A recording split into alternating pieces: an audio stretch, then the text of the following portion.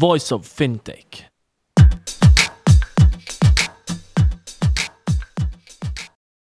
Welcome to Voice of Fintech, a podcast mapping out the Swiss and global fintech scene, connecting fintech enthusiasts with startups, incubators, accelerators, business angels and VCs, and incumbents interested in partnerships. Voice of Fintech will help you navigate the fintech ecosystem. Here you can listen to the startup founder stories, what investors and incumbents are looking for when dealing with startups, and find out more about resources provided by incubators and accelerators. My name is Rudy Falad and I'll be hosting this podcast.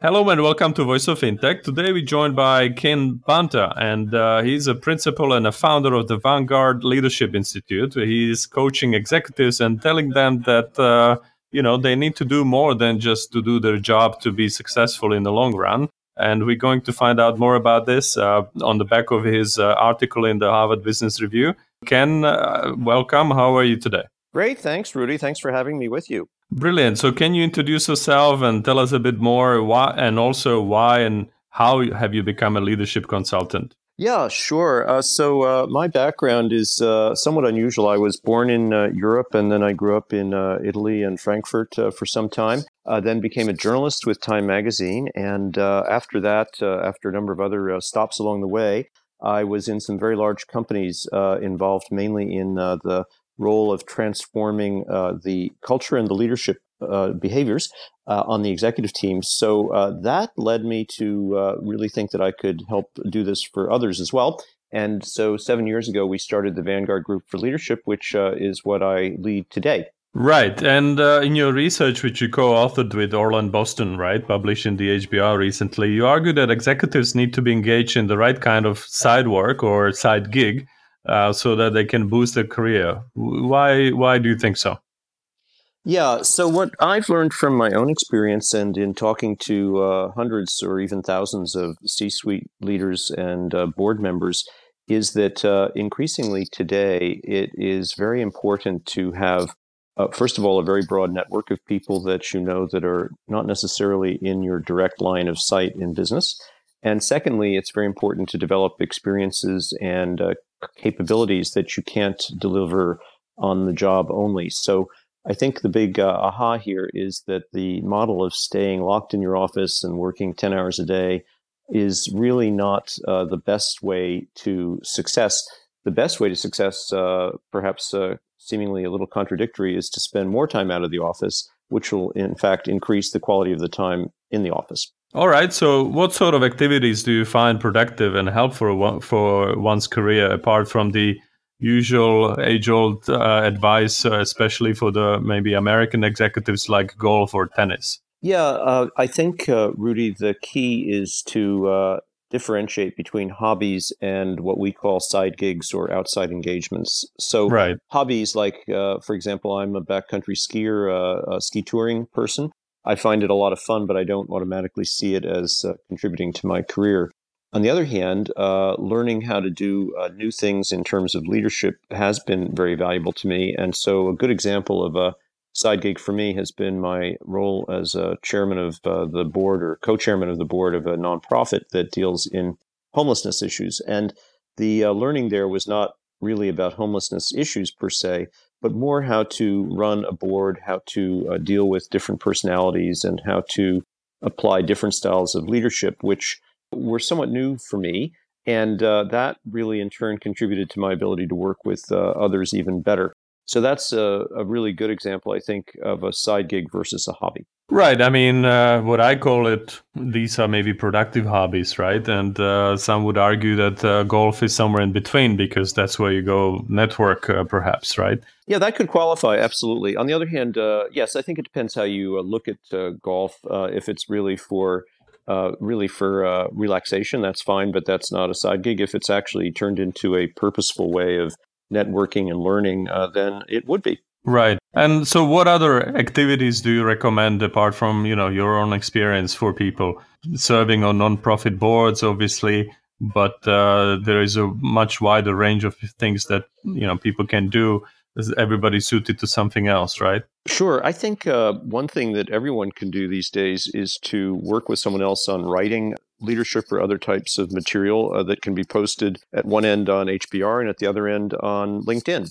And LinkedIn, essentially, as you know, requires virtually no editorial permission. And at the other extreme, you have some very demanding, difficult publications to get into. But the point is that by collaborating with someone else on an article, you learn a lot about several things. You know, how to write better, you learn how to express yourself better, and you learn how to work with someone else on a very sometimes very complicated project. So that's one good example. Another is to serve as a mentor to people. I have currently about 3 different people who I mentor, and they're in different stages in their careers. But what's really interesting about it is that not only do I learn a lot about how to help people deliver better leadership or better choices in their lives, but of course, through the dialogue, I learn a lot about myself as well.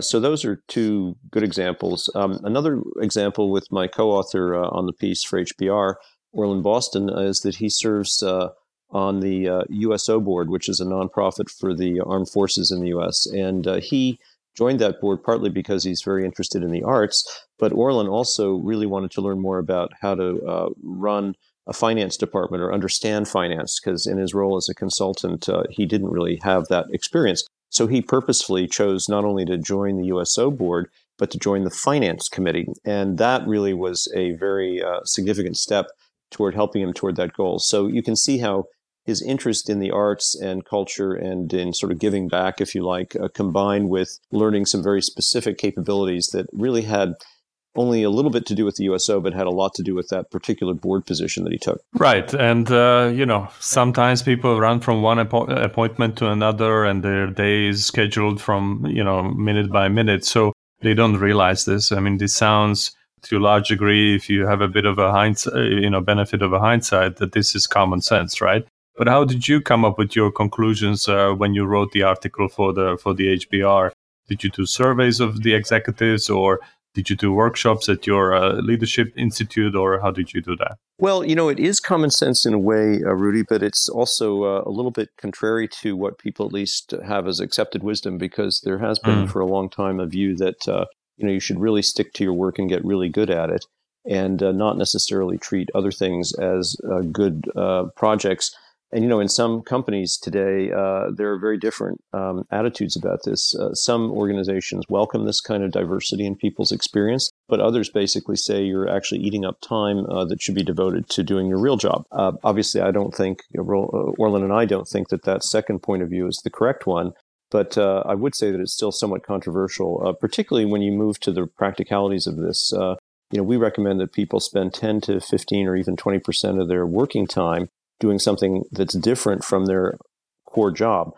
That takes some permission from your superior. It requires some careful thinking by you. It's not something you do lightly. And ideally, you do it, in fact, almost by necessity. You must do it in collaboration with the person you work for, unless you are the CEO, because they need to understand why you're doing it and how it contributes ultimately to your job growth and either to your work now or your capabilities later. So it is kind of common sense, but on the other hand, it's rather controversial. I mean, you could also argue that, diversity in the workplace is very common sense, but obviously in practice, it's been very difficult to achieve. So I guess the bottom line here is you really have to work at it. The way that we came to realize that this was important was, first of all, through our own experience. As you heard from my background, I've had a very, very diverse career. There aren't too many journalists for Time Magazine that are doing what I do today. And I think that was because I was open to zigs and zags and taking on side gigs or new gigs that I really didn't have in some master plan for my career, but made sense as I went along. The other thing we did is we talked to more than 100, I believe, maybe even several hundred CEOs and C-suite leaders in a survey fashion to ask them whether they thought this was relevant and what they thought was relevant about our idea. And 100% of them said that this idea of outside engagement or side gigs was critical to really rising to the top levels of leadership. Right. And of course, yes, you hinted at the realities of life. You might be working for an organization where they don't see it the same way as you or me. But how do you find time for the outside activities that you're suggesting, right? how do you negotiate with your boss or maybe with your family?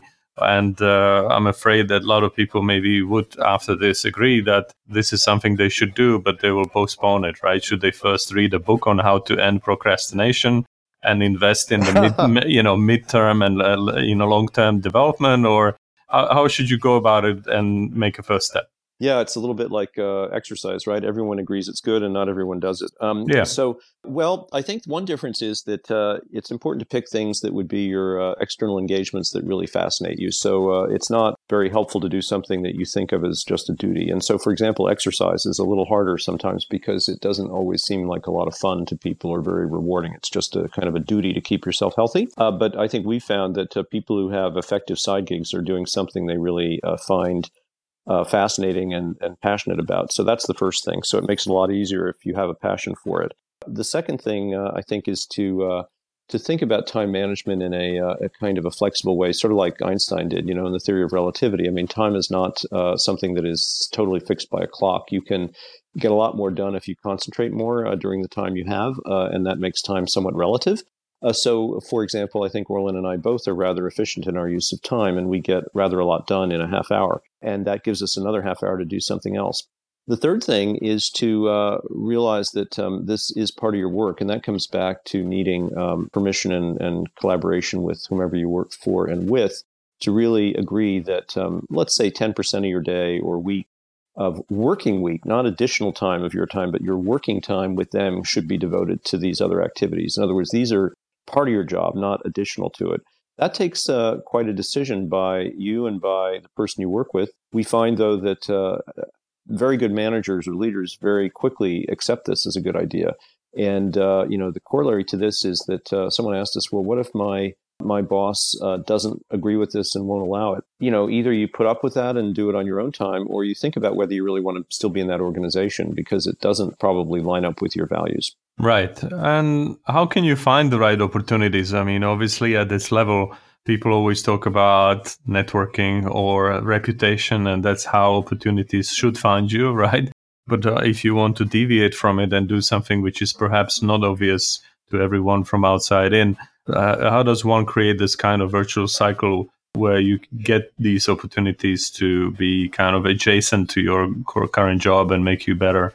How do you go about it when you're busy and you have a full-time job to begin with? Yeah, that's really a very good question. And I think there's a couple ways to go about it. First of all, I think it's a matter of personal style. If you're someone who really does network a lot and your job, for example, encourages you to. So, for example, you go to a lot of, back before the pandemic, you went to a lot of conferences. Now you go to a lot of Google meetings, but nevertheless, you're contacting a lot of different people. What you need to do is take a kind of different optic on who you're talking to and move away from just thinking about how do they interact with you around your core business or your current work, and think about what they might know about things you want to do. So very often, if you look at the people you know or you connect with in a different way, and for example, take a look at their bio, which is extraordinarily easy to do now on LinkedIn, you'll suddenly realize that they, your interest is in how to lead in an arts organization, even though that's not what you do currently, because you think you'll learn a lot about dealing with perhaps very complex personalities and much more intuitive personalities than logical personalities, perhaps. Well, you might find out that one of your contacts is also on the board of an opera company or a music company. So then you go back to them and you say, I had a great conversation with you about this work project, but could you introduce me to the world of opera or music? And 9 times out of 10, or maybe I found 10 times out of 10, they're delighted to do that. But you have to ask the right questions and have some curiosity and be able to stretch beyond the linear relationship you have with somebody.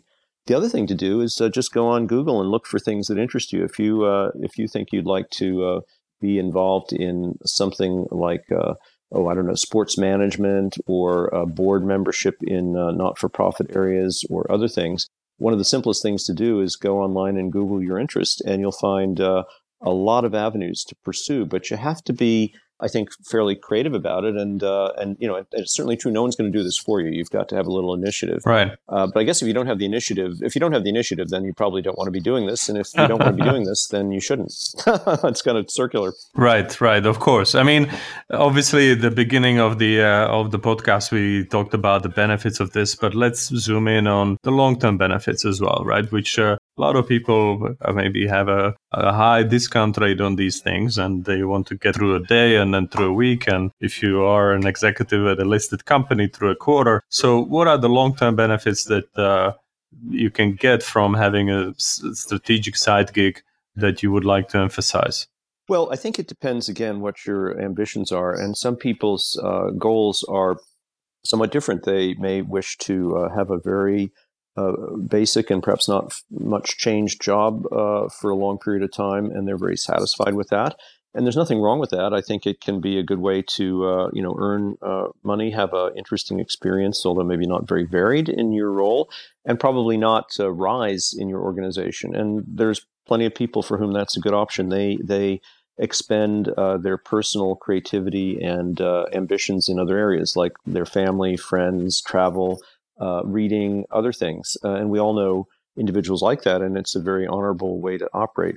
But I think if your goal is to be rising up in organizations and having leadership roles, then it's proven and clear that the more diverse your experiences are and the diversity of capabilities, the further you're going to go.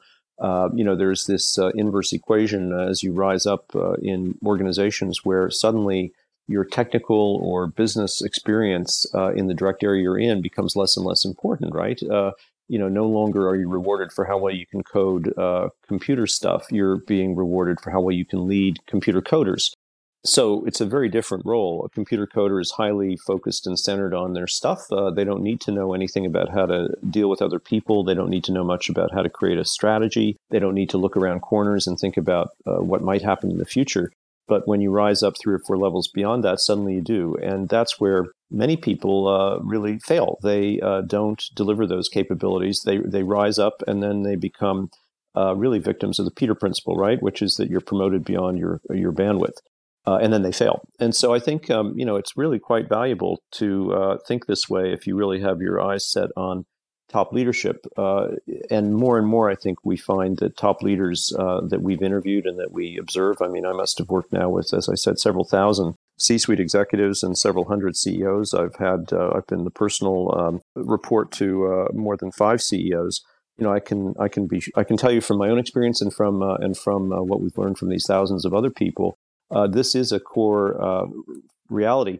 It's interesting, though, that not everybody recognizes it. I think some of the best people, most successful people do this without really labeling it as what we labeled it. So I guess really what we've done with this article is not, there's nothing new under the sun really, but what we've done is we've isolated a critical factor for leadership that was possibly not so visible to people. You wonder why someone like Steve Jobs got where he did. Well, it wasn't just by being, a pain in the neck and having a nice eye for design. He also had an amazing ability to pull in outside ideas, absorb them, crystallize them, motivate people to do extraordinary things. All that stuff doesn't happen by accident. Right. So let me take a bit of a detour and look at even the bigger picture. This is quite a big picture, but in terms of office life and the future work topics, obviously we are in 2020. Amazing year by any perspective, right?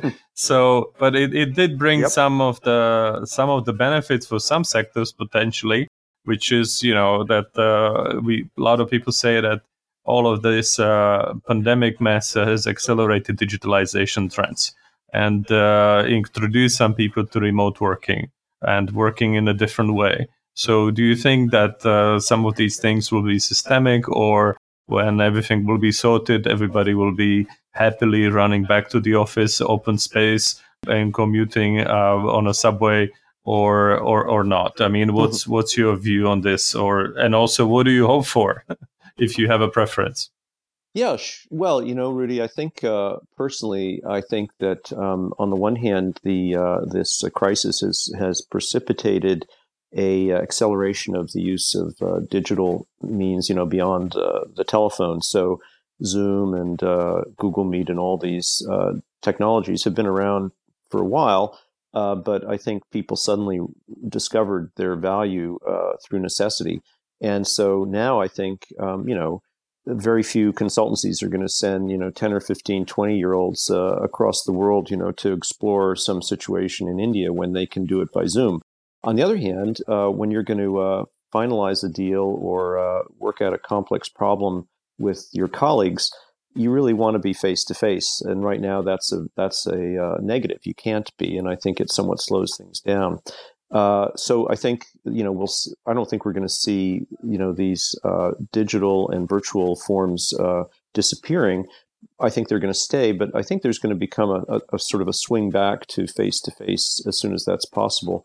And I think the reason for that is really basic human nature. We're social. Well, most of us are pretty social animals, and we really do get a kind of electricity and great things happen when people get together. It's difficult for those kind of spontaneous things to happen. And for example, when was the last time someone just sort of stepped around the door of your Zoom meeting and said, what do you think about this, Rudy? It doesn't happen that way. You set up a meeting, you have it, and it ends. You don't just wander into someone's Zoom office and see how they're doing. But that's actually where, great things sometimes happen. So I'd be very surprised to see all that disappear. But, it'll probably become a much more flexible thing, which it certainly should. Why should you be coming into the office every day when you don't need to? Why not come in once a week and do all of your face-to-face then? And then you have, you can be either in a WeWork office or your own remote, your own cluster office somewhere. You don't need a separate little cubicle in a skyscraper. We'll find out hopefully soon enough how this pans out. So what are the next steps for you this year and beyond at Vanguard Group for Leadership? Oh, that's a great question. Well, let's see. That focuses my thinking, I guess. I suppose one thing we're going to do is continue the virtual work that we do. So we have really two strains to our work. One is that we lead the very, I'd say, successful and high-end set of networks and forums for senior executives in different areas, like everything from GCs to leaders of life sciences companies. And we have two such sessions coming up in October, which are now virtual, which will be interesting. They're all being done on Zoom instead of face-to-face. Very intimate, very focused on high-level leadership questions. We also have similar programs for younger leaders who aspire to those things, which is sort of that side gig group, the people who have ambitions to be higher up but are trying to figure out how to get there. So that's going to grow and expand probably into other areas. We're going to most likely do one for the financial sector in the U.S. and Europe, and we're doing one for heads of HR in Europe and the U.S. In the coming year, as well as sustaining the ones that we're doing. The other side of what we do is advisory work. So we'll work with individual CEOs and C-suite leaders on how to either change their own leadership or improve it. And we also work with them on how to accelerate the high performance of their organizations, primarily through the people factor versus other things. And so that's probably going to expand a bit. But I'd say the big thing probably for this year is going to continue to be figuring out how to do these things in a remote way. For example, we're doing these forums now as virtual sessions, and it has some pluses because you can bring people together very close in a way. It's very unusual to be so close to a CEO, as you are on Zoom when we hold a session and a fireside chat with someone like that. On the other hand, the human factor of getting together over coffee or a drink, well, that's a lot harder to duplicate. So trying to figure out how to utilize the new technologies and minimize the downsides, I think is overall a big priority, whether it's for the advisory work we do or the forum and networking work that we do. Right, as it is for many people this year. So where can interested parties find out more about you and what you do, and what kind of people would you like to hear from most, whether that's potential clients or partners or executives who feel like they need coaching? What's the best way to get in touch? Oh, I think the best way to figure out what we're doing is on our website, of course, which is the VanguardGroupForLeadership.com. And then I'm happy to always talk to people and trade ideas on email, and that's ken@vanguardgroup.nyc. So those are the two avenues, and we find a lot of people get interested in our work through our website, and a lot of people get interested in our work through contacting me directly. The other thing is that, as you gathered, I write a lot for HBR, and just going on HBR and looking for my name, I think I've probably got 10 or 12 articles there, which give they're perhaps a good way of learning how we look at things. Great, exactly. So thank you very much, Ken, and good luck. Thanks, Rudy. Thanks. It's been great to be talking with you.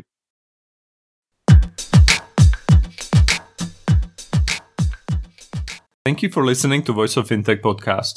If you haven't already, check out also voiceoffintech.com, where you will find all the episodes and additional resources related to the podcast.